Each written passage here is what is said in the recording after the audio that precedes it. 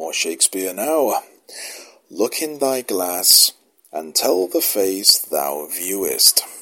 Now is the time that face should form another, whose fresh repair, if now thou not renewest, thou dost beguile the world, and bless some mother. For where is she so fair whose uneared womb disdains the tillage of thy husbandry?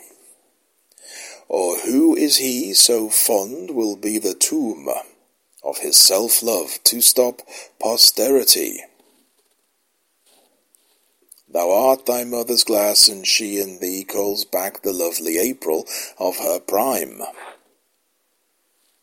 So thou, through windows of thine age, shalt see, despite of wrinkles, this thy golden time.